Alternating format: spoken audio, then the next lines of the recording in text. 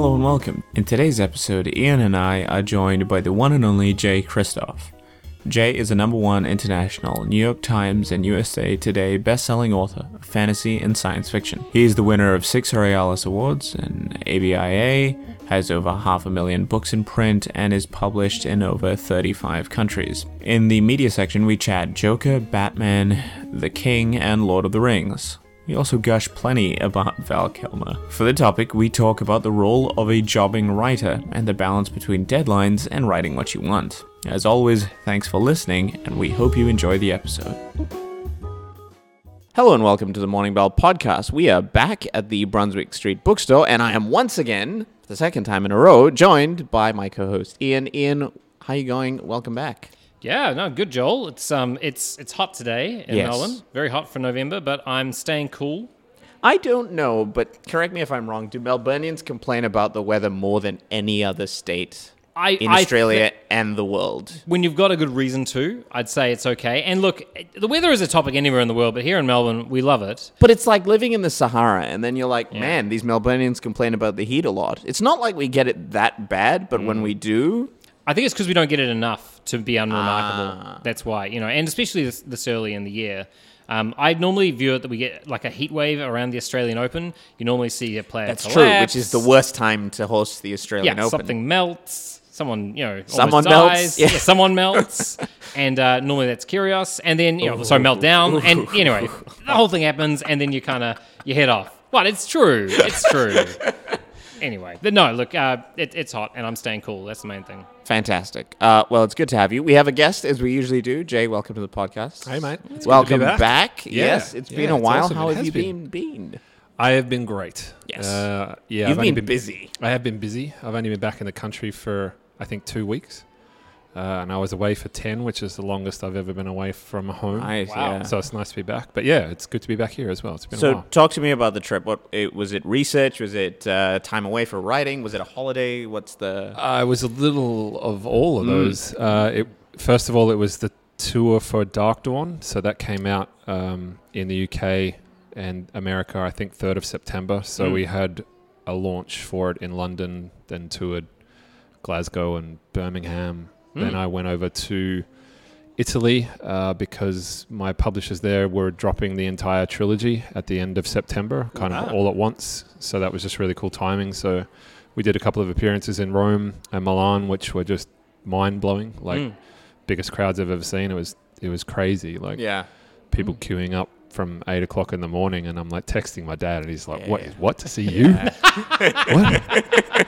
It's bizarre. Was there someone else with you? Yeah. He's touring with Neil Gaiman or something. He doesn't even know who Neil Gaiman is, but he still made the joke. And then I had a festival in Prague. So I finished up there, and then I stayed on in Prague with another writer buddy of mine, and we just kind of worked there for a month. Amazing. Wow. So I'm working on a new series called Empire of the Vampire, and Prague is a pretty gothy kind of city, so I figured that would be a cool place to get away from it all and kind of just immerse myself in the book for a while. So that was it. 10 weeks away. The question I always ask about people who have these really big tours and it's back to back and they're doing events and stuff like that. It's especially when you get those big emotional, moments of having all these people there. The moments after it all finishes and then there's silence, whether it's you in your hotel room or in the green room or whatever. So many people have different reactions to that. One, it's like imposter syndrome. Sure. The other is misery because they're like, for some reason, they feel sad that it's happening. Yeah. And the other is just exhaustion. I mean, it is exhausting. I'm a pretty introverted person as a general rule. So kind of being on for 5 or 6 hours that Milan signing went for, that just wrecks me. But at the same time, I'm kind of conscious of the fact that I'm really lucky to be there. Of course. These people, if you wait in line for 4 hours to see somebody and you only get 30 seconds with them, you want to make that 30 seconds pretty awesome. So you don't want to be sitting slumped in a chair looking miserable. So as a result, at the end of that 6 hours, I'm pretty wrecked. Shattered. But also, I mean, it was sad in a sense that it was the end of the trilogy. And I felt like I was saying goodbye to that series and that character. And Nevernight was a weird one in the sense that it kind of got bigger as it went along. Kind of more and more readers got dragged into it as more books got released. So I left it at its highest point, which is a little bit. It's hard to do. It's like a drug, man. Like you walk out in front of 500 people. Yep. And they're all screaming and lining up from 8 o'clock in the morning to see you. It is a drug. Yep. And when you come down off it, you have to deal with the come down. Like it's just the way human physiology works. Yeah. I've heard it said that the moments after those big moments are always the ones you gotta watch yourself the most, you know, because like those take care. you got to take care of yourself, because like those massive highs, whether it's like you go to some big conference or you finish something really massive, whatever it might be. I think those are the moments where like care is really important, because you're experiencing something that's really extra normal, you know. It's not something the everyday. So it's very special. I have to ask you, traveling for that long, what's the thing when you come back to Melbourne? What's the thing you do? This is completely left field. Because when I come back personally, I go and get a coffee at auction rooms. That's what I love to do. Is there something you like to do when you get back to Melbourne that's very Melbourne? I don't know if it's very Melbourne. It's very Australian. The first thing I eat is Vegemite. Really? Yeah, man. Yeah. Wow, that's great. That is so Australian. I get a plate of crumpets and Vegemite. I need Vegemite. That's great. But no, I went down to the corner store. I've got a cafe right on the corner. Yeah, that's where I drink coffee every day. And usually, I hadn't been there in like 2.5 months, so I got a local coffee and had a Vegemite crumpets and just caught up with my buddies and people that I hadn't seen in 2.5 months. Like it's a really went back long to time being to be away. normal. Yeah, playing D&D and board games and all that usual stuff. But the thing that I miss the most is my pillow.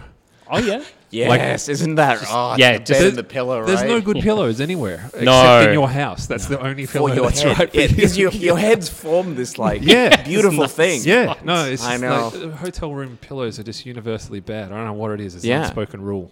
Yeah. I must buy them from the same place. Like the stuffing just flees. Yeah, the right. spot where your head is supposed to lie. It's ginormous and then it's nothing. And it's Yeah. But ginormous isn't and it it's nothing. also Yeah. the fabric feels bad? yeah, Like it's just- every there's nothing good about it. Nothing good comes. doesn't of matter what star hotel you're in, the Yeah. fabric feels bad. We actually went hunting when we were in Prague. Yeah. We got a B&B. And the first thing we did was go hunting for a bed store that actually sold decent pillows. See, that's smart. But I mean, it's pretty hard when you don't speak a word of Czech. Like trying to explain that you want a pillow.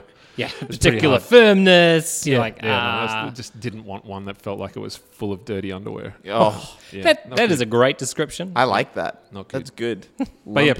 Prague was awesome. It was really fun.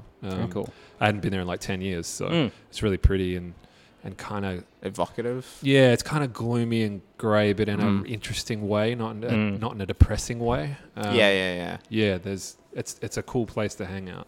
There's some incredible, those like that Eastern European vibe. I remember years back we went traveling to Krakow, and it surprised me because we'd gone there because for various reasons, but Krakow itself actually really surprised me with just the vibe of it. I personally, for me, and you can tell me, Jay, if you get similar kind of inspiration. I remember walking into this one particular courtyard that a tour guide took us to, and there was this black well in the middle of it, like just the blackest well, and these gargoyles coming out, which were drain pipes. And I remember thinking, I'm writing this exact scene. It is so vivid, you know? Yeah. It's got to be in there. We went to a place called, it's Strahov, I think, Strahov Monastery. Yeah.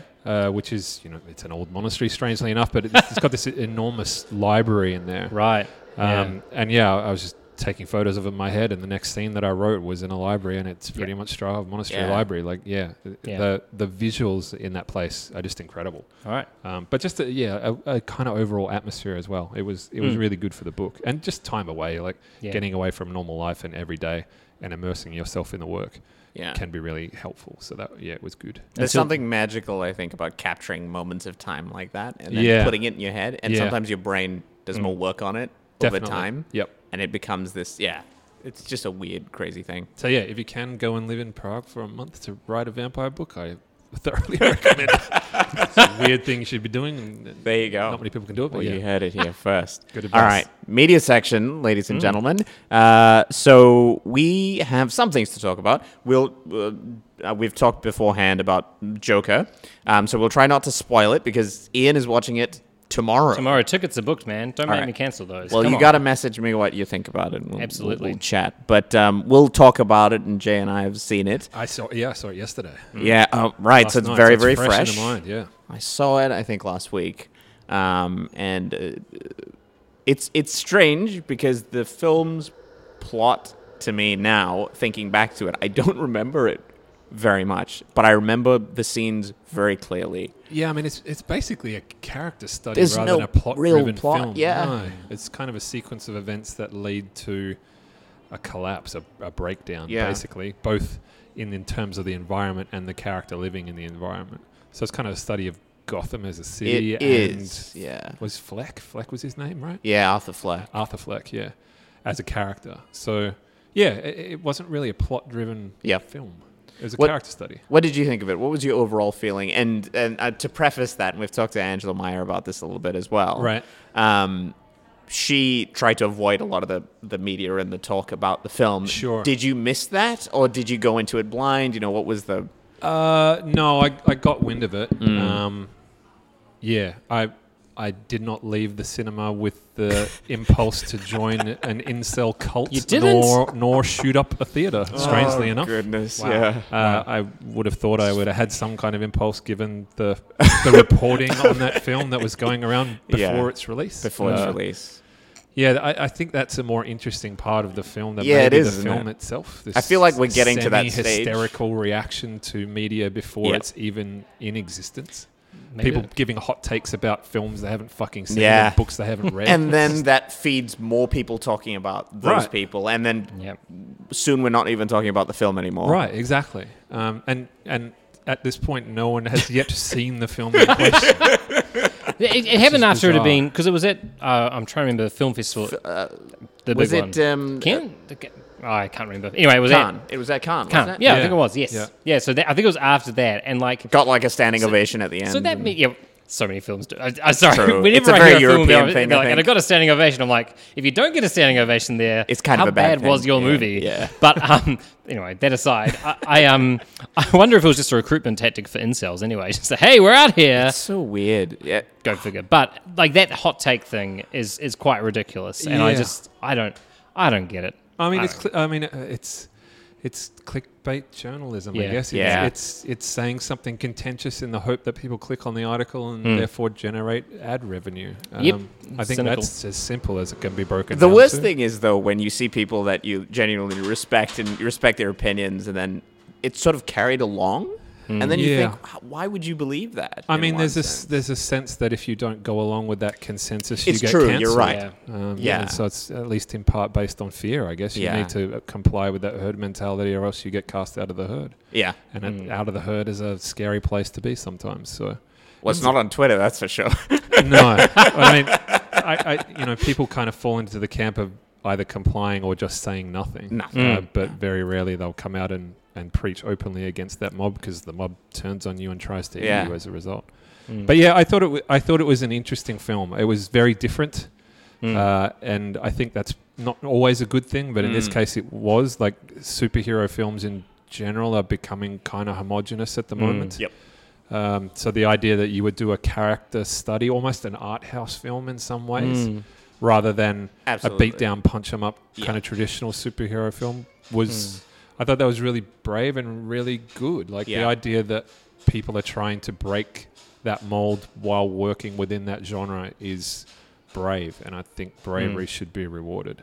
Yeah, and I think it's taking in there's so many things there in the film that could have gone badly. Yeah. One, you're doing the Joker, which has already been portrayed superbly by Heath Ledger. Very hard act to follow, yeah. So hard. So, and they took a different turn on the character. Yep. You have so much history in the comics, in public perception of that character, and then making him the main character of the film. Yeah, making a film about a villain rather than a hero. And there's a weird risk. Like the cool thing about the Joker in Dark Knight is that riff he has where, he has 4 different origin stories. Anytime his background comes up, he tells a different story, that's because great, it doesn't matter where I came from. It matters what I'm doing. Yep.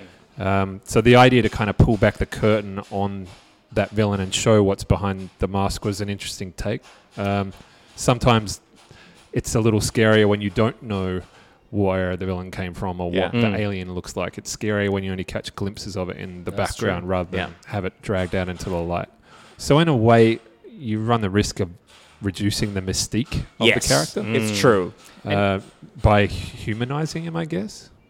I got to say that for me, the Joker is an interesting one. And you mentioned, Jay, about the changing of the story in Dark Knight. I remember that and thinking that swept the rug out from under you because it's so good. He's like, you want to know how I got these scars, and launches into something else. And you're like, oh, okay, I've got no idea. Yeah. And that chaos kind of continues. But yeah, that's a great personification of that chaos. Yeah. Yeah. Love it. And I wonder if, though, like the thing I was thinking was, how did the Joker become like the character? How did that become the thing that you want to do? You know, like it was Heath Ledger, how well he played it maybe that kind of catapulted it into a brilliant actor must kind of personify this. I'm trying to think of other characters that might potentially fall into that in cinema. Are there other characters that are as iconic that every actor would want to play? God, I don't know if anyone would want to play Joker anymore. Like, well, Jared Leto's not keen. No. he's a hard pass. God. Yeah, that was a misstep, I guess. But yeah, I mean, you've had Joaquin Phoenix in Joker. I thought was incredible. Like the performances overall in that film were amazing, but he in particular, yeah, he was living in that character's skin, and it was a different Joker to the one that Ledger did.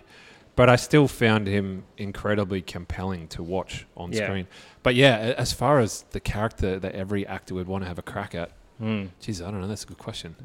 Joker's probably one of the few characters that has been done that many times. That I mean, they've got Twilight guy. God, yeah, what's it's his Robert name? Pattinson. Robert Pattinson doing Batman. Which Which I'm keen. I'm up for it. like the idea of Batman being world's greatest detective is great. Like no one's actually done that yet. Yes. Like Because he's just been thug yeah. with growly voice. Yeah.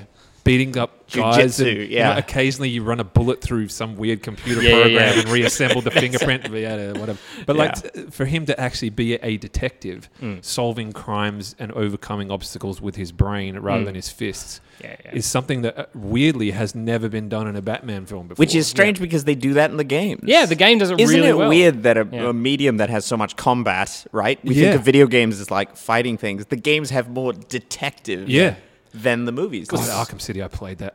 Isn't it great? I 100% completed, man. I couldn't stop playing. Really? that goddamn 100%? game. I got all Really? the Joker You did puzzles, the Riddler? everything. Riddler puzzles. Because it was so Yeah, bad. Are you talking about I Arkham loved- Asylum or Arkham City? City. That was huge. Yeah, it was. I just played that I game couldn't way too finish much, man. it. Because Arkham Asylum, I loved. Yeah, I it loved was the great. descent into chaos, and that was just so incredible. So directed. Yeah. It felt filmic. Brilliant. And They of were course, amazing games. Mark Hamill as Joker. Yeah, as yeah, Joker. yeah, that's right. You get the best. That was fantastic, and loved the whole thing. I But can't believe you went through the Riddler puzzles. 100% That's completion. too much. I just loved that So game much too respect. much. One of the few games I've ever actually loved that 100%, much. yeah. There's not a lot of them. Like I think I did the first prototype 100%. Yep. And maybe like Shadow of Mordor. One Yes. Right. Okay. Yep. And that's it.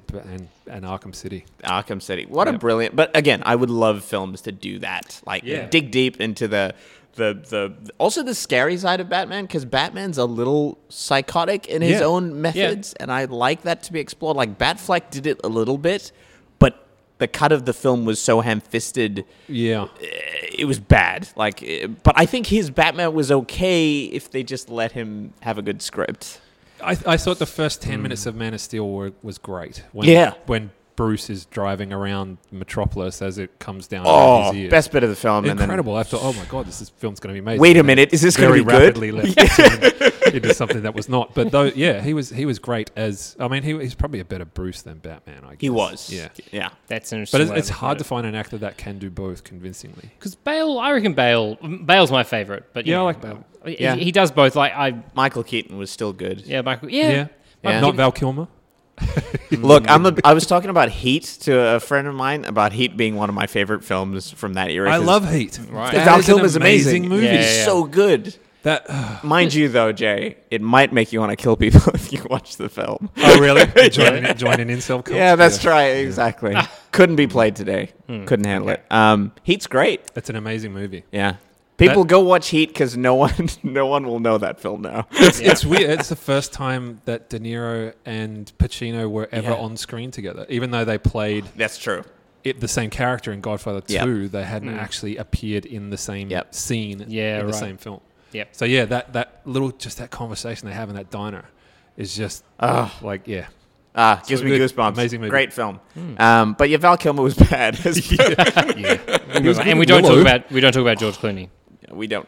Yeah. Is he nipple Batman? Yeah, he's Yeah, Nipple he's Batman. Nipple Batman. And that's all anyone knows him as. He's Nipple Batman. And like that is a disservice to George Clooney. But I mean, he's done some amazing films. He's a great actor, but that probably Yeah. wasn't but imagine his that. How finest do hour. nipples overshadow your performance? It's true. I mean, that's overshadowed George Clooney's yeah, performance. exactly. That They takes did. some doing. That's how ridiculous it was, folks. There's one thing that I will come back to, and I've said this on a previous podcast, but somebody tweeted this, and I got very excited for it. But Batman Beyond has old Bruce Wayne, and I think it's Damian Wayne. It's like taking on the mantle. Yep. I could be completely wrong there, but there's a picture of old Bruce and new Batman, Right. And they showed Michael Keaton as old Batman and Robert Pattinson as new Batman. I thought that'd be cool. That would be amazing. Yeah. That would be cool, like a Good handing time. of the mantle thing. Yeah, and Michael And Keaton Michael being in Keaton's the just film. amazing. Yeah, like he's just incredible. It's Yeah. Actually, with Michael Keaton and Val Kilmer both, I personally didn't really notice much they were doing for ages, and then they kind of just burst back on the scene. I'm trying to remember what it was. Val Kilmer Willow. came back. Willow. Yeah. What?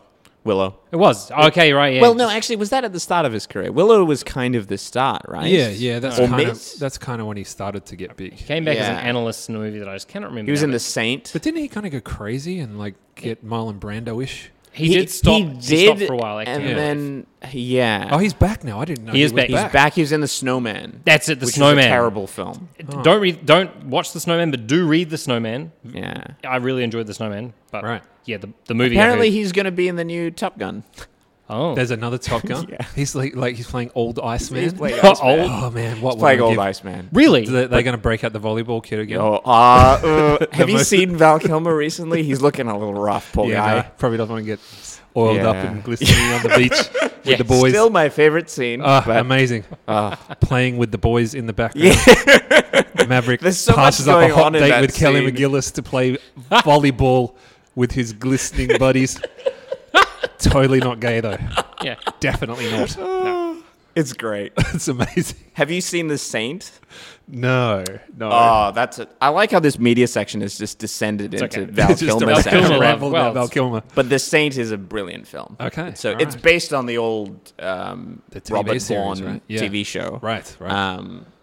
And So yeah, is Val Val Kilmer Kilmer the Saint He's in the it? Saint, yeah. Huh. Yeah, it's true. And he's not old and like wobbly. No, it's and- quite an old film. I think it was late 80s, early 90s. Yeah. Right, okay. Because Michael Keaton did, I mean, he was in Homecoming, he was Vulture. He did Birdman, which is amazing. Yeah. I really liked him in that. I personally, I'm not, like, that wasn't aimed at me. It was a younger kind of audience. Oh, you're talking about Homecoming. Yeah, Homecoming, I was yeah. like, Birdman's younger audience. What? No, not Birdman. No, but yeah, in Homecoming, I really enjoyed the way he played that character. It was great. I mean, Yeah. that was the film. I had reached breaking point with Marvel. Like, I'm a Marvel boy. I've been reading Marvel since I was 12 years old. And I had reached kind of peak superhero. Complete. Yeah. And I was like, Same. I can't, I'm out. I'm just can't I do didn't this watch it anymore. in the cinemas. Me either. Yeah, and 'cause I was Amanda, like, my I'm done. wife, said you have to watch Homecoming because I'm a Spider-Man guy. Like, he's my guy. Yeah. And I ended up watching on a plane Ah, and realizing okay. how incredible it was, and that just Yeah. dragged me right back in. Yep. It was like that second hit of heroin after Yeah. 10 years off. So you're willing to give the next needle. one a shot. And all of a sudden, I was like lining up for Thor Ragnarok and Yep. you know, And then looking that forward was to great. Endgame. And then, Yep. yeah.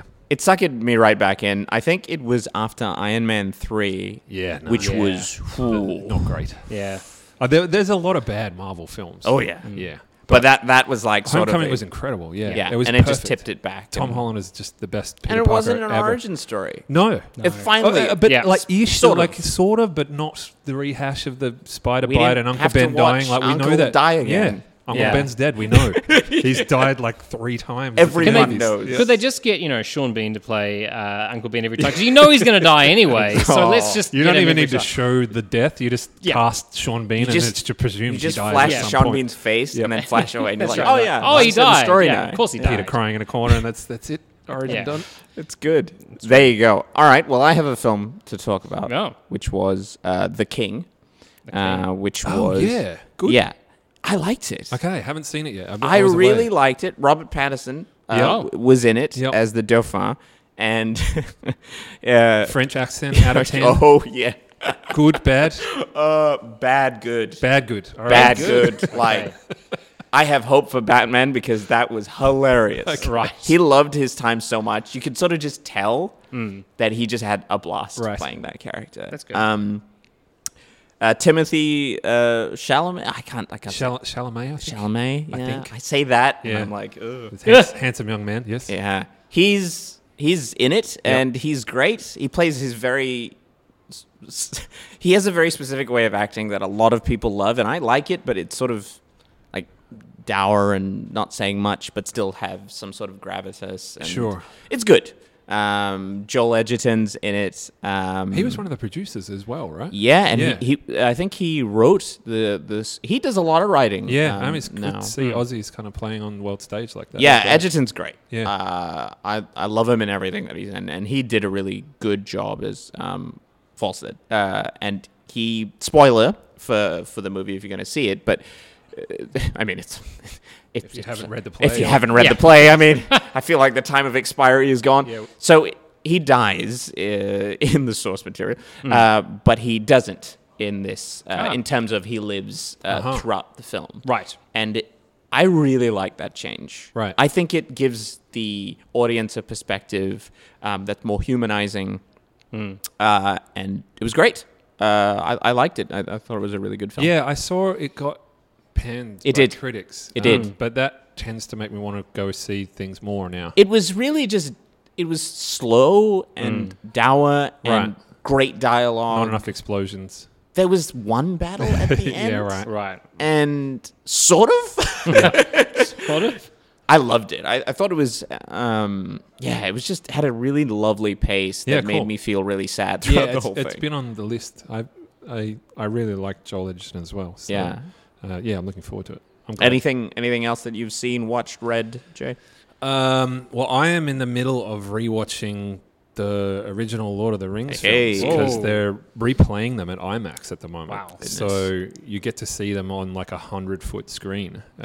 So last weekend was Two Towers, weekend before was Fellowship, and this weekend is Return of the King. Yeah. Right. So that's been, I haven't seen those movies in probably 6 or 7 years. Unless you're a diehard fan, you don't sit down and say, tonight, watching Lord of the Rings. Yeah, for the next 12 hours or something. Like, I think that because they're the special extended editions. So I think Return of the King is 4 hours and 20 minutes long. Wow. So they actually have an intermission where you go and get a feedback and whatever.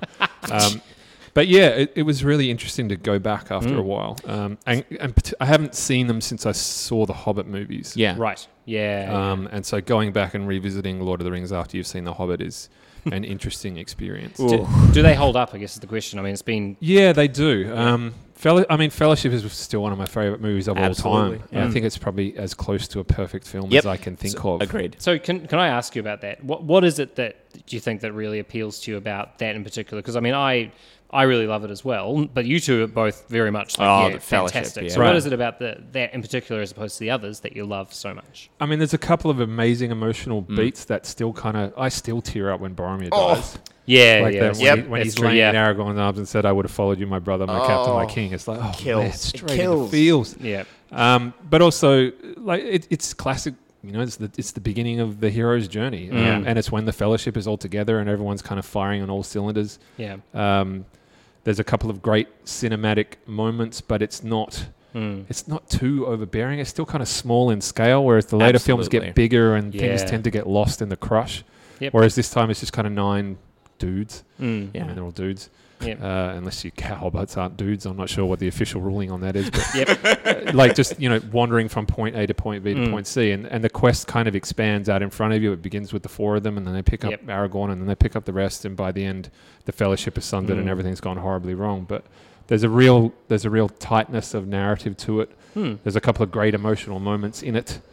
And there's an understated nature to it that I felt they lost more and more as the films went on. Yeah. Like the best example I can give is when they're crossing Caradhras, and everyone's up to their waist in snow, battling their way through the storm, and Legolas is just walking along the top of the snow. It's such a great, and there's not even a close up of his feet. It's just kind of happening in the background, and they call no attention to it. It's just a thing that is. Yeah.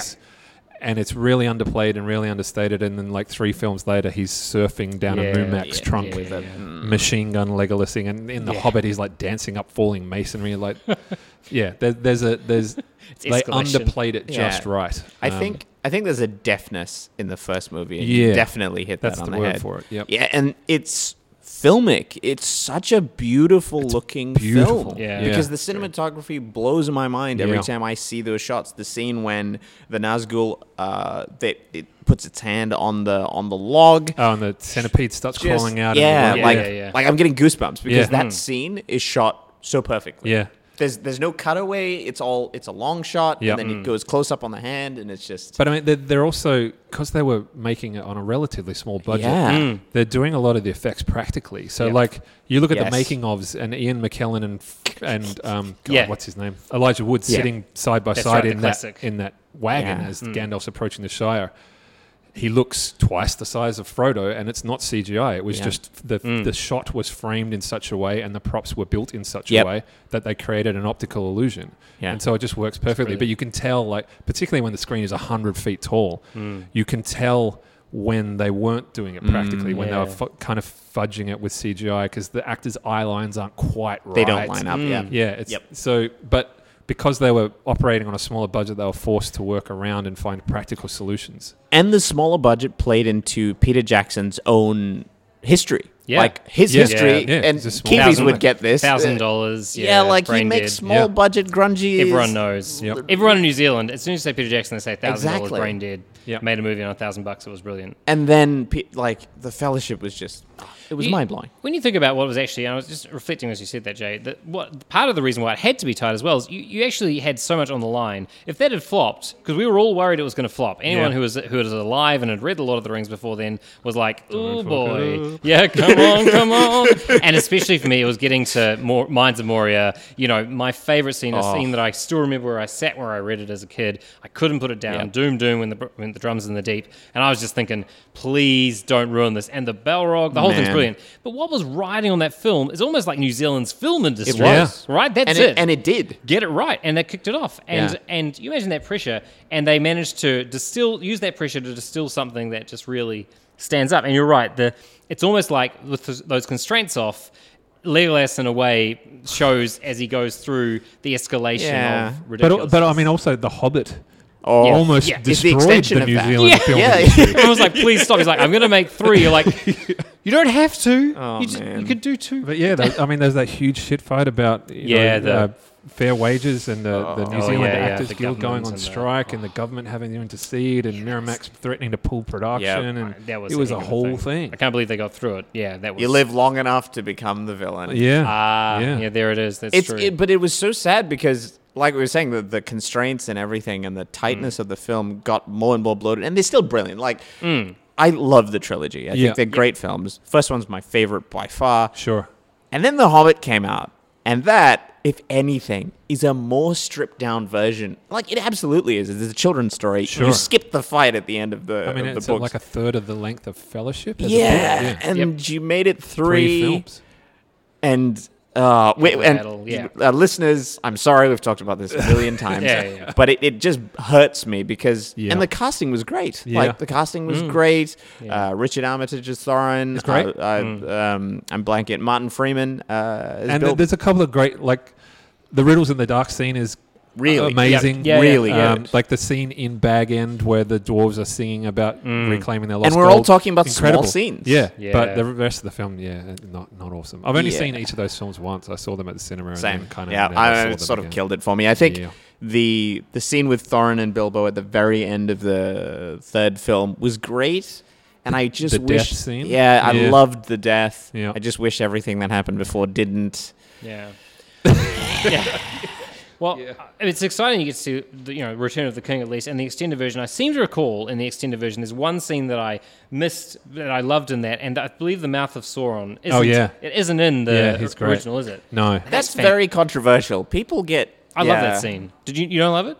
You've heard people not love it. I love his visual design. I thought. Yeah, the visual. I think that's what. I think grabbed he me about looked it. really good. But I mean, there's also a great moment in that Yeah. where they missed that in the cinematic cut. Like, Yeah. the mouth of Sauron comes out and throws Frodo's chainmail. Yeah, vest exactly. to It's Gandalf, plot and he's- specific. Yeah, and he says like, "You're fucked. You failed. Sorry, we caught him. He's Yeah. dead." That's like, it. GG. And you're that- all going to die, and we just won, and they charge anyway. And like, it speaks to Aragorn's character. when he arc. turns and says for Frodo and charges into And then you're like, certain why is he saying death for Frodo? and pointless doom, but they charge anyway. Like Yeah. it makes that moment Actually, completely different. That is a good point. The for Frodo thing I never thought about out of context before, but of course, that would have Yeah. been there. Because they think he's dead. Yes. They think, oh, the quest just failed. They caught him. Yeah. Sauron has the ring. Yeah. We're fucked. Yeah. Like, We always talk about the black moment in storytelling, Yeah, right? Like that's when it. all hope is lost. Yeah. That's the moment. You literally Yeah. cut out a central plot point. it's probably the defining moment Yeah. for Aragorn, really. Yeah. Like the Interesting. fact that Yeah. they charge anyway. Like that kind of. I mean, it's probably wrong to glorify that kind of pointless heroism. But Yeah. yeah, it's kind of what makes a hero. Yeah. But also, like, the thing I'm looking forward to is Pelennor Fields, man. Like that speech that Bernard Hill. I'm not a huge fan of Two Towers, but every scene that Bernard Hill, Yes. he just Completely rules it. agreed. And that speech he gives before the charge at Chills. Pelennor Yeah. Fields is just chills every time. Yep. So, It's incredible, isn't it? yeah, I'm looking forward to just seeing that on the big screen on Sunday. Yeah. Fantastic. We are due for a topic, ladies and gentlemen. Val Kilmer, Lord of the Rings. What more could you want? Yeah, we wanted everyone. Feel like this is a nostalgia episode, honestly. But it's interesting. We've been on a little bit of a trend with the topics. We talked to Astrid about being a debut author and audience expectation of what that means as a debut author, right? You create something and then people expect sort of something similar. Or do they? And they expect something different or fresh or whatever. And then we were talking to Will about the idea of worthiness in literature, in writing, specifically in the terms of genre. Often worthiness is overlooked because it's genre, so hence has no worth. Though that often speaks to like the pressures that writers are under to, one, keep a roof over their heads, to continue producing work. So I think that's the main thread of the topic today, the idea of time, pressure, audience expectation. Jay, you've been writing for a while now, and you've got a bunch of series under your belt. You're starting a new one. Yep. So let's speak to some practicalities. Let's knuckle down and figure out some timelines here. So when did you start working on this new series relative to finishing what you've got going on at the moment? You're talking about Empire? I mean, Yeah. I sold Empire, I think in December last year, and I sold it. I'm lucky enough to, because I've got a body of work behind me and a relationship with my editor, I can sell on what's called spec. On spec, Yeah. So I don't have to write the book. Yep. I do a sample. I think the sample I did for Empire was about 50 pages. Yep. Put together a pitch document and sent it to my editor, and he liked it, and my UK editor liked it, so it got bought. Yep. But then I had to go away and work on a bunch of other projects. So I've really only been working solidly on Empire for probably 6 months. Sure. And I realized that it's a bigger book than I expected it was going to be. It's probably going to be the longest book that I've written. Right. So in terms of production time, it'll probably take a little longer than other books that I've written, but I also have other projects going on as well. Like Amy and I are doing our YA stuff, so we've got the second Aurora book coming out in May, and we're going to be writing the third one kind of later this year and early next year.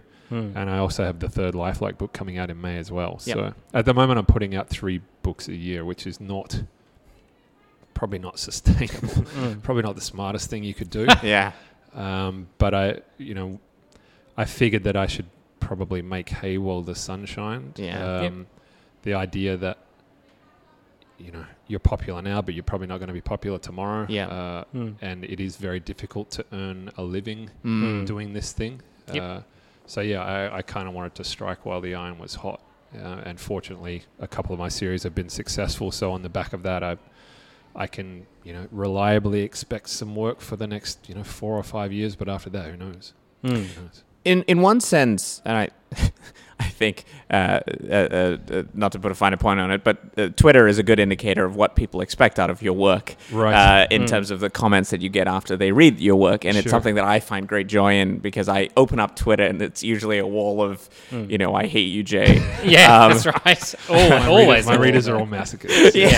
There is a little It's bit. like they're about yelling that. at me, but they're happy about it. That's right. I'm sure we could. Heartbreak is the brand. Yeah, we could dive into that, I guess. But more specifically, you have an expectation of your work, right? Right. I'm going to read a J. Kristoff novel. What does that mean? Sure. Could probably say a bunch of things Yep. that would encapsulate that. Does that inform you going forward in terms of, say, all right, you want to write a book that's completely different. You want to write a crime thriller, Rom-com. nothing to do with rom-com. rom-com. Come on. You know, Henry Golding and whoever is in it, and Val Kilmer Yep. in this case. But is that even a thought that, wait a minute, will my readers follow me into this? Yeah, it is. I mean, I think if you're doing it for a living, it probably should be. Right. Yeah. Because the audience that you've gathered has been brought to you by the work that you've done previously. So doing something that completely breaks the mold will inevitably disappoint people. I mean, if it's amazing, then great. But it's certainly a risk that you run.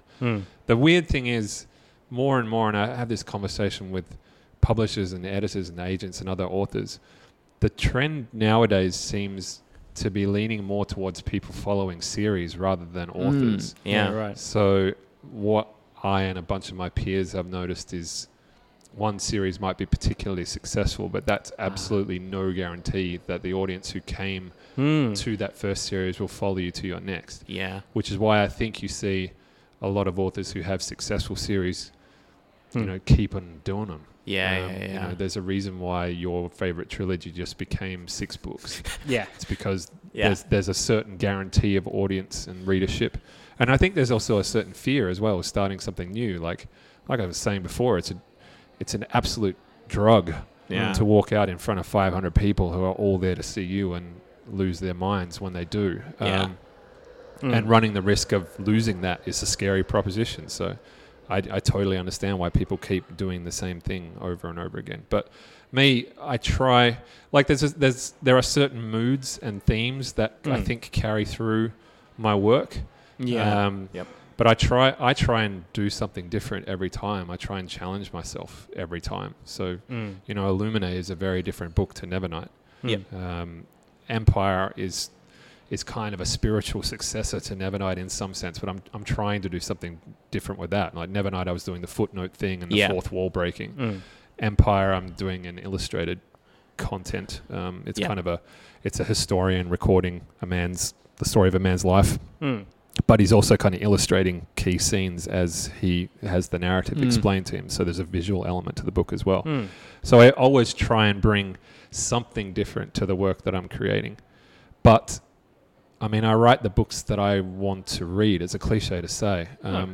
But yeah, the style in which I write and the stories that I tell are the stories that I enjoy reading. So unless I made a conscious decision to do something different, I think I tend to just trend towards kind of dark, grimdark, heartbreaky, twisty type stories, just because that's the kind of story I like to read. But I think it is a consideration, definitely. Yeah. Do you feel that in the middle of having a body of work now behind you and thinking about the idea of finding voice in what you do you feel like there's a way that your voice has kind of evolved as you've gone through the various series? Can you look back on something now and think, I can see the particular progression that's happened? Yeah, definitely. It's one of those things that you only notice with hindsight. But I can look at the books that I wrote, 7-8 years ago, and know what books I was reading at the time. You're informed by the media that you're experiencing and the writers that you're looking up to at the time. So I can see shades of, William Gibson, who's a huge influence on me in my earlier work. It's much more apparent to me than the stuff that I've done recently. But I think that just comes with time and confidence. The more you do it, the more confident you feel in your own abilities, and the easier it is for you to find your own voice. Yeah. And obviously that voice is informed by every other writer you've ever read. But you come into your own a little with time, I think. Yeah, absolutely. I think it's and maybe some people might think of this as an aloof question to be considering your own legacy. But that's where we're going. Yeah, Strap yourself in, ladies and gentlemen. Right. So that's a thing that, and we were talking to Will about this and the idea of work surviving.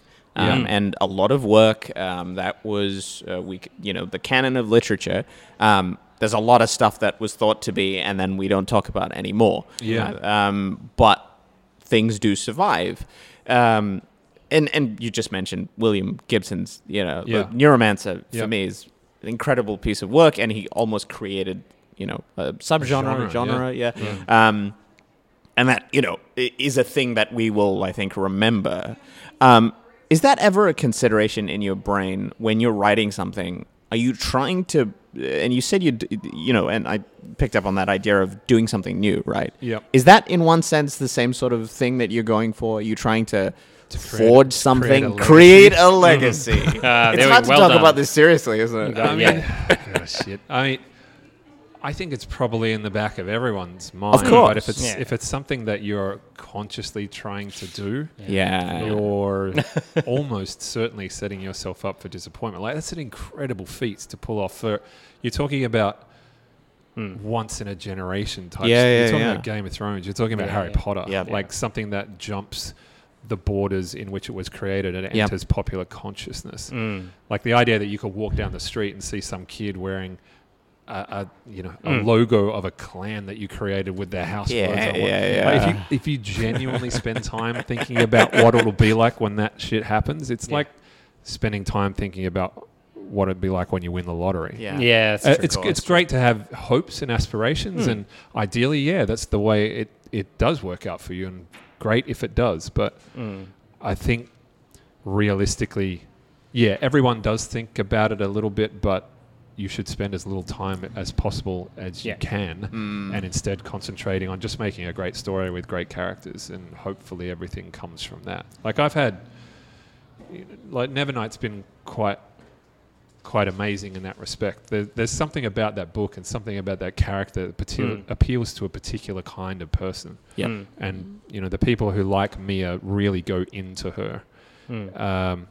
And so I've had people. I had this amazing experience in Sydney at the Dark Dawn launch. Like, someone came up to me, as a trans person, came up with a copy of Nevernight that they had bought at the original Nevernight launch, and they asked me, like I had signed it back in 2016 or whatever it was, and they asked me to cross out their old name and write in their new name on a new page.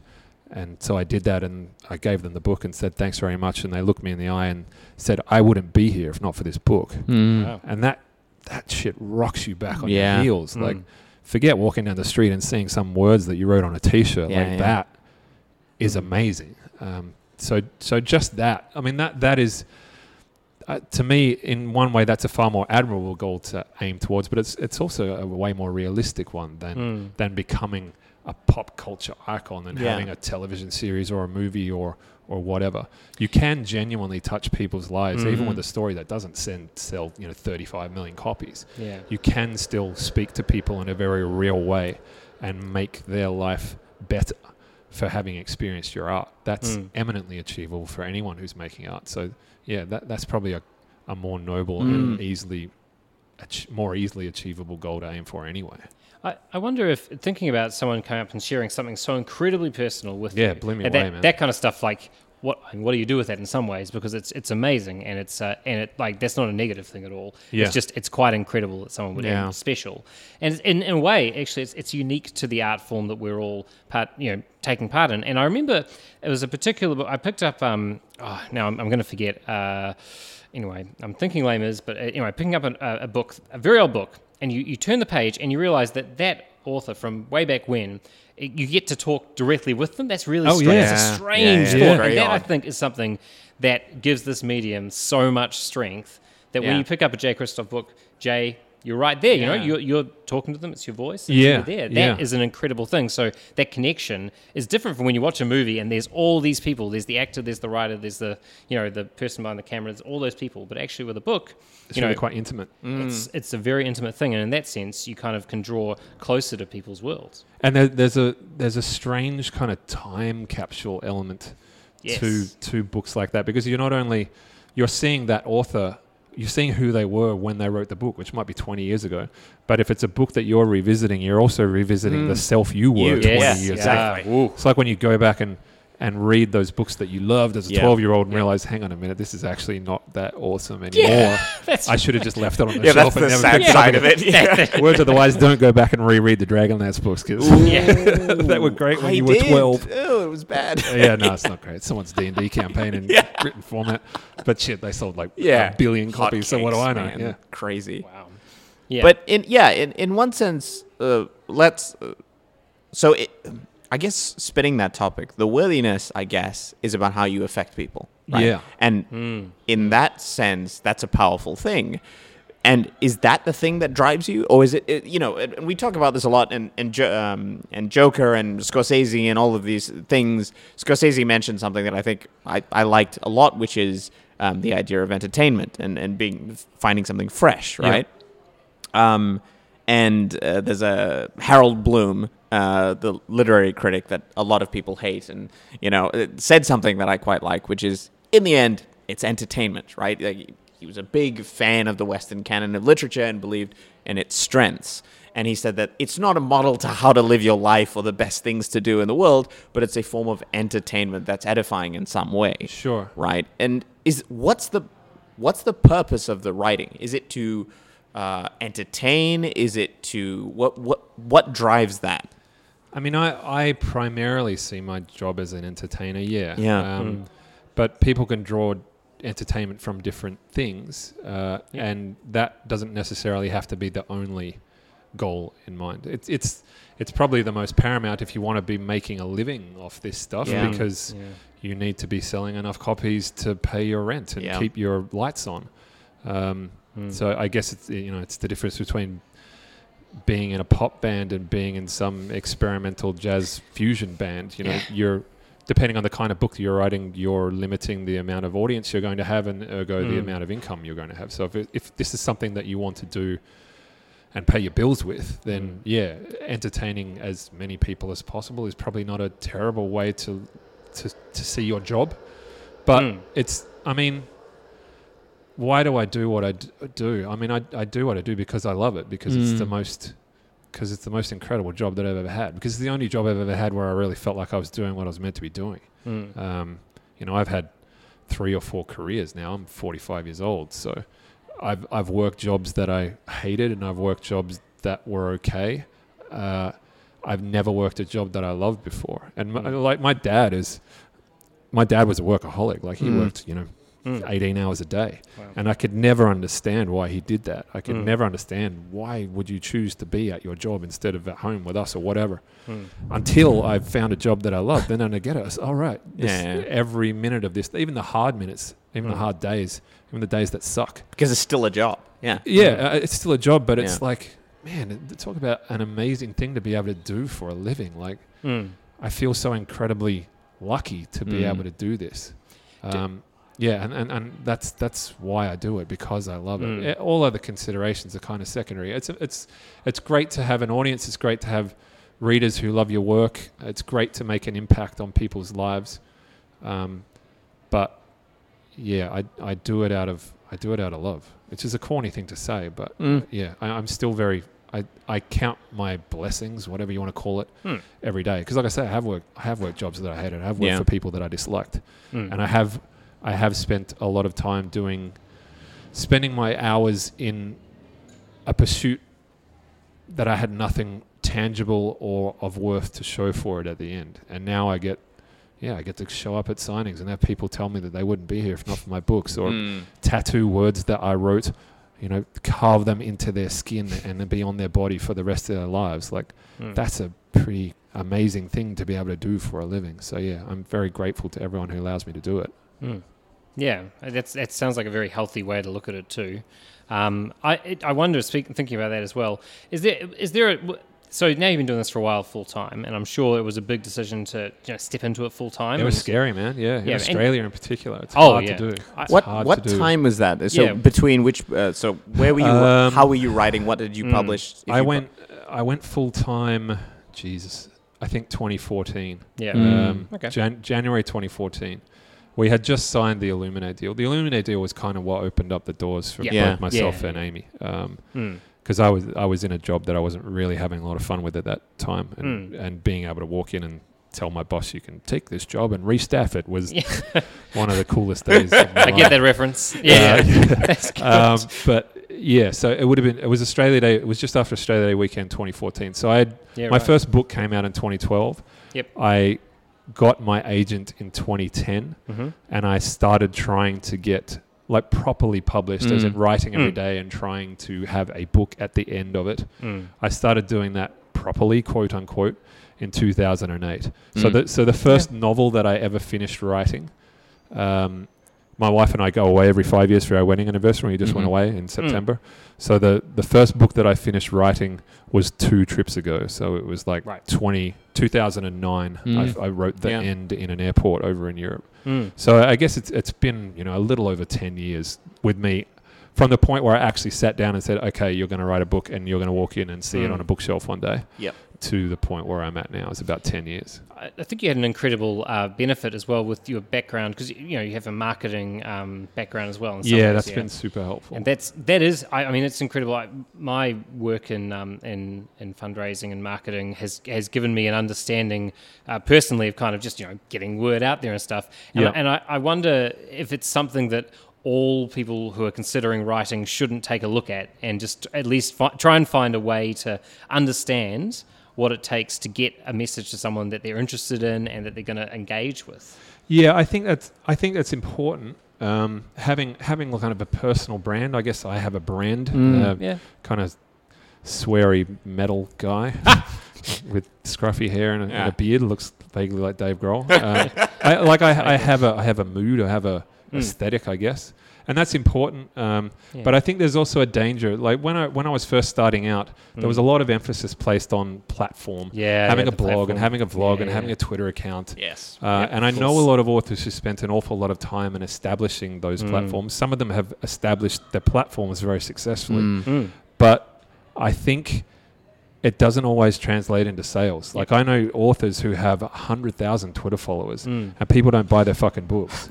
They just follow them on Twitter because they're funny and they entertain them. Like they open up their Twitter feed and it's like, oh lol, my author made a joke. You bought his book? What did you think of the last one? Oh, I didn't buy it. So what's the point of creating that platform? I think I had a really interesting experience when I went over to Venice last year to work on Dark Dawn because I needed to just get out of the house. I was driving my wife insane. And I did a meet and greet the last day that I was there because people knew that I was in Italy because I was tweeting about it, whatever. And so I said, all right, if you want to come and get your book signed, I'll be at this cafe all day. Just come in and we'll have a chat and we'll have a coffee and it'll be good. And so the cool thing about that, like most book signings, you get someone come up to you with their book and they'll say hello and they'll say what they've got to say. You sign their book and send them on their way. But this time I actually got to have a conversation with a lot of these readers. That's great. And the books hadn't been published in Italy yet. And so one of the first things I asked everybody was like, well, how did you find out about me? Like, I'm Australian. I'm not even published in this country. But you're here to see me. Like, what's the deal? And pretty much everyone in that room, probably about 80% of the people in that room had found out about me through 2 Australian book vloggers. Interesting. So those 2 vloggers, like Little Book Owl and Pierre Ford, they kind of became evangelists for the series. And so on their recommendation, those Italian people went out and bought the book. And then I came back 18 months later, and one of the vloggers, her name is Sarah. Thank you, Sarah, if you're listening. She was at that Venice meetup, and she's a nexus point in the Italian book community. Right. So she took the book and went and told 12 of her friends, and those 12 friends told 12 more, and they told 12 more. And I turn up to Milan 18 months later, and there's 500 fucking people there waiting to see me, all from one person who got informed by 2 other people. So I think, if you're going to spend time on anything, rather than establishing that platform online, those relationships with influencers, it's a terrible word. It's a mercenary way of referring to people. But I guess what I'm saying is, having one person who believes passionately about your work and going out and telling a friend, you've got to read this book, is way more valuable as a general rule than having 2,000 Twitter followers. And that's a solid. There's a solid leadership principle behind that as well, which is borrowing someone's influence in marketing. Like Air Jordans. Nike teamed up with Michael Jordan, and immediately you got all of Jordan's deal interested in Nike there. And it's the same when someone, because there's credibility. And in many ways, it's just you're leaning on someone's credibility, that there's trust there. So Jordan, hey, we trust you. You wear shoes all the time. We see him. Yeah. Sure, we'll try these Nikes. I mean, if some stranger comes up to you on the street and says, hey, you got to read this book, man. Yeah. You won't think anything of it. No. If Joel comes up to you and says, I just read this book, you have to read it. You're going to believe him because you trust him, you know him. A personal recommendation. Yeah. Even if it's not personal, if it's someone that you trust, it's worth its weight in gold. So there's I guess what I'm saying, there's a danger in putting too much emphasis on that platform building as an idea. And it's curious because we're talking about the idea of trust, and I think these days people, the curated media, newspaper reviews and things like that are changing. We talked about it a little bit on the last podcast, the idea that these forms are dying in the space for more open, Goodreads, Amazon reviews, all these sort of non-curated things. But like you said, having people that you trust that read things similar to you, that often carries so much weight. It's an interesting example used with Ian because he never listens to anything I ever recommend him. So I was going to say it, but I was like... We were both looking at each other thinking, this is a bad relationship. No, I looked at Jay and I was like, he's serious. I'm not going to make that joke, Joel. So, if Joel recommended something to me, I'd absolutely read it. Yeah, I'd be watching Westerns all day, but I'd absolutely pay attention. Westerns, Val Kilmer. That's it. It's crazy. Val Kilmer films. But you're right. And I think it's a really solid advice, like from a really important point of view, that people being able to trust a voice that says, hey, look, you know what, I like what you recommend, because there are some friends as well who recommend you books that they get it. Yeah. Right? And there are some friends who recommend you books you're like, maybe, and you don't quite. So, I think that's important. I mean, the Jurassic Park example, and I read Jurassic Park. I've never read the book. I've heard of Michael Crichton's books, and I like Westworld, and I like Jurassic Park, but I'd never read the source materials. I never read the first. And then Ian said, no, you have to read it. Now, if somebody says you have to read something that's very, very old, in my brain, I'm thinking, okay, maybe he has a point. I need to fill a gap in my, my literary knowledge. So then I read Jurassic Park, and then I ended up really. I'm trying to remember why on earth I actually went and read it. I love Jurassic Park the movie. Did Jurassic Park the book hold up? Oh, it was great. I've not read the book. Jay, you've got to read it. So complete tangent, but I think it's worth it. And we're talking about this idea of books having worth, right? This book is. There's a story, and then there's Michael Crichton wanting to talk to you about the dangers of science, which is the character of Ian Malcolm. Yeah, it's so obvious. And in the book, he's so egregious, it's amazing. Like, there's pages where Ian Malcolm turns to the camera and says, let me talk to you about science, boys and girls. And how bad science is? It's a really interesting, he has this thing about cloning and science and chaos theory. It's Michael Crichton talking to you. Right. So interesting. And you it is. This is Jeff Goldblum's character in the movie? So Crichton cast Jeff Goldblum in one sense, Jeff Goldblum wasn't going to be in the film, classically, because Spielberg said, well, you kind of overlap with, with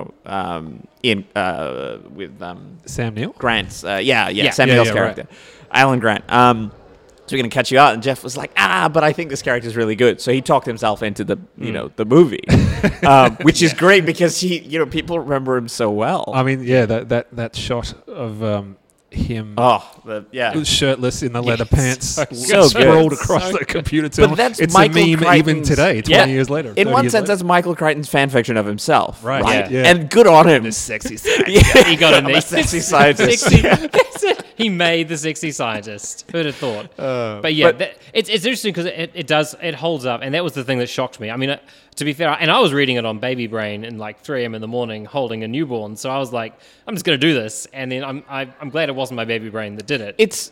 And I trusted you, right? I hardly read book reviews anymore. I can't actually remember the last time I read a book review. Right. That wasn't a personal recommendation. I never go on Goodreads. Yeah, isn't that interesting? Do not because the bell curve doesn't exist in one sense. Goodreads is the Wild West. And Amazon, it's like, you take what you can get. Amazon is a little bit better. Yeah, because people have to actually purchase a book there. That's associated with a credit far. card.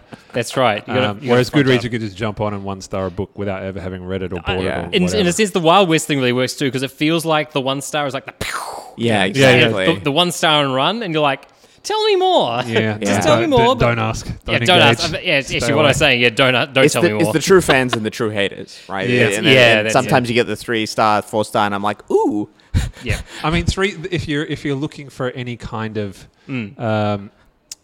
nutritional benefit to improve your writing, 3-star reviews is probably where it's at. Yeah. Someone who liked your book That's but true. didn't think it was perfect, And and then there you are pick ways up that on you can that. improve. Yeah. Yeah. And if you read 23-star reviews and they're all saying the same area that you could improve, chances Maybe are there's there's a something point. wrong. Yeah. But That's if true. you 1-star reviews that are just for whatever reason, you don't get a lot of nourishment from them. And Yeah. similarly, 5-star reviews, No. probably not a lot of nourishment. You're not going to improve by surrounding yourself with people that just think you're awesome. The echo chamber. Yeah. Yeah, you want valuable critique. So Yeah. 3-star reviews is probably where you're going to find that if you're going to go looking for it. Brilliant. Well, I think that brings us to time. Everyone, thank you for listening. Jay, thank you very much for coming on. Thanks for having me back, guys. It's always fun. It was lovely to have you. Tell people where people can follow you on social media. What have you got coming up? Book tours, book announcements, the whole lot. So I am Mr. Kristoff on Twitter and Instagram. My next release is in May next year. So that's Amy Kaufman, who's another Melbourne author. She and I write YA sci-fi together. And we have the second part of our Aurora series coming out in May next year. That's called Aurora Burning. And I think we've got a cover reveal coming for that later in the month. And I think a month after that, the third part of my Lifelike series is coming out. We haven't revealed the title for that yet. So yeah, May and June next year. Brilliant. Ian, where can people follow you? This is the last podcast of the year. Shout it out. What are we doing? What's Just the end of the year? Find me at IH Laking on Twitter. Follow the cat memes, or as I've said previously, find my Tumblr meme that's been retweeted a billion times, and you'll find me. Brilliant. We have... I'm just going to move. It's a whole thing. Just Just going to leave that. It does the rounds. Keep moving. See it on Reddit Yep. occasionally. Anyway. No eye contact. So, ladies and gentlemen, you can follow us at SpecFicVic on Twitter. Please sign up to the newsletter. We hope to talk about plans and what's happening with Speculate soon. And, lots of stuff coming up.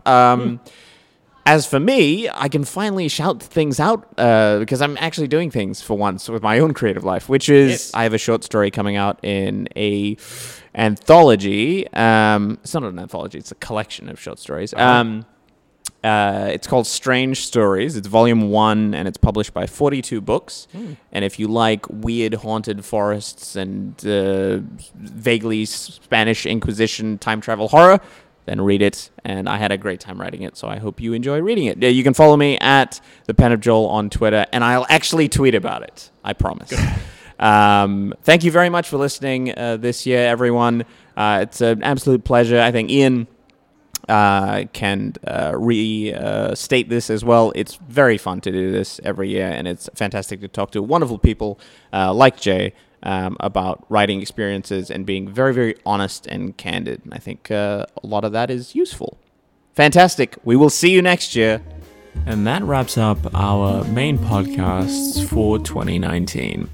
Thank you very much for listening throughout the year. It's been wonderful to do these episodes, and we hope to keep doing them in the new year. The episodes will probably restart at around February 2020. There's going to be one more episode this year, but it's less of a podcast and more of an interview with some very interesting subjects to talk about. We hope you join us for that. We're calling it our Christmas special. That should launch about a week from the publication date of this podcast. And as always, thanks for listening.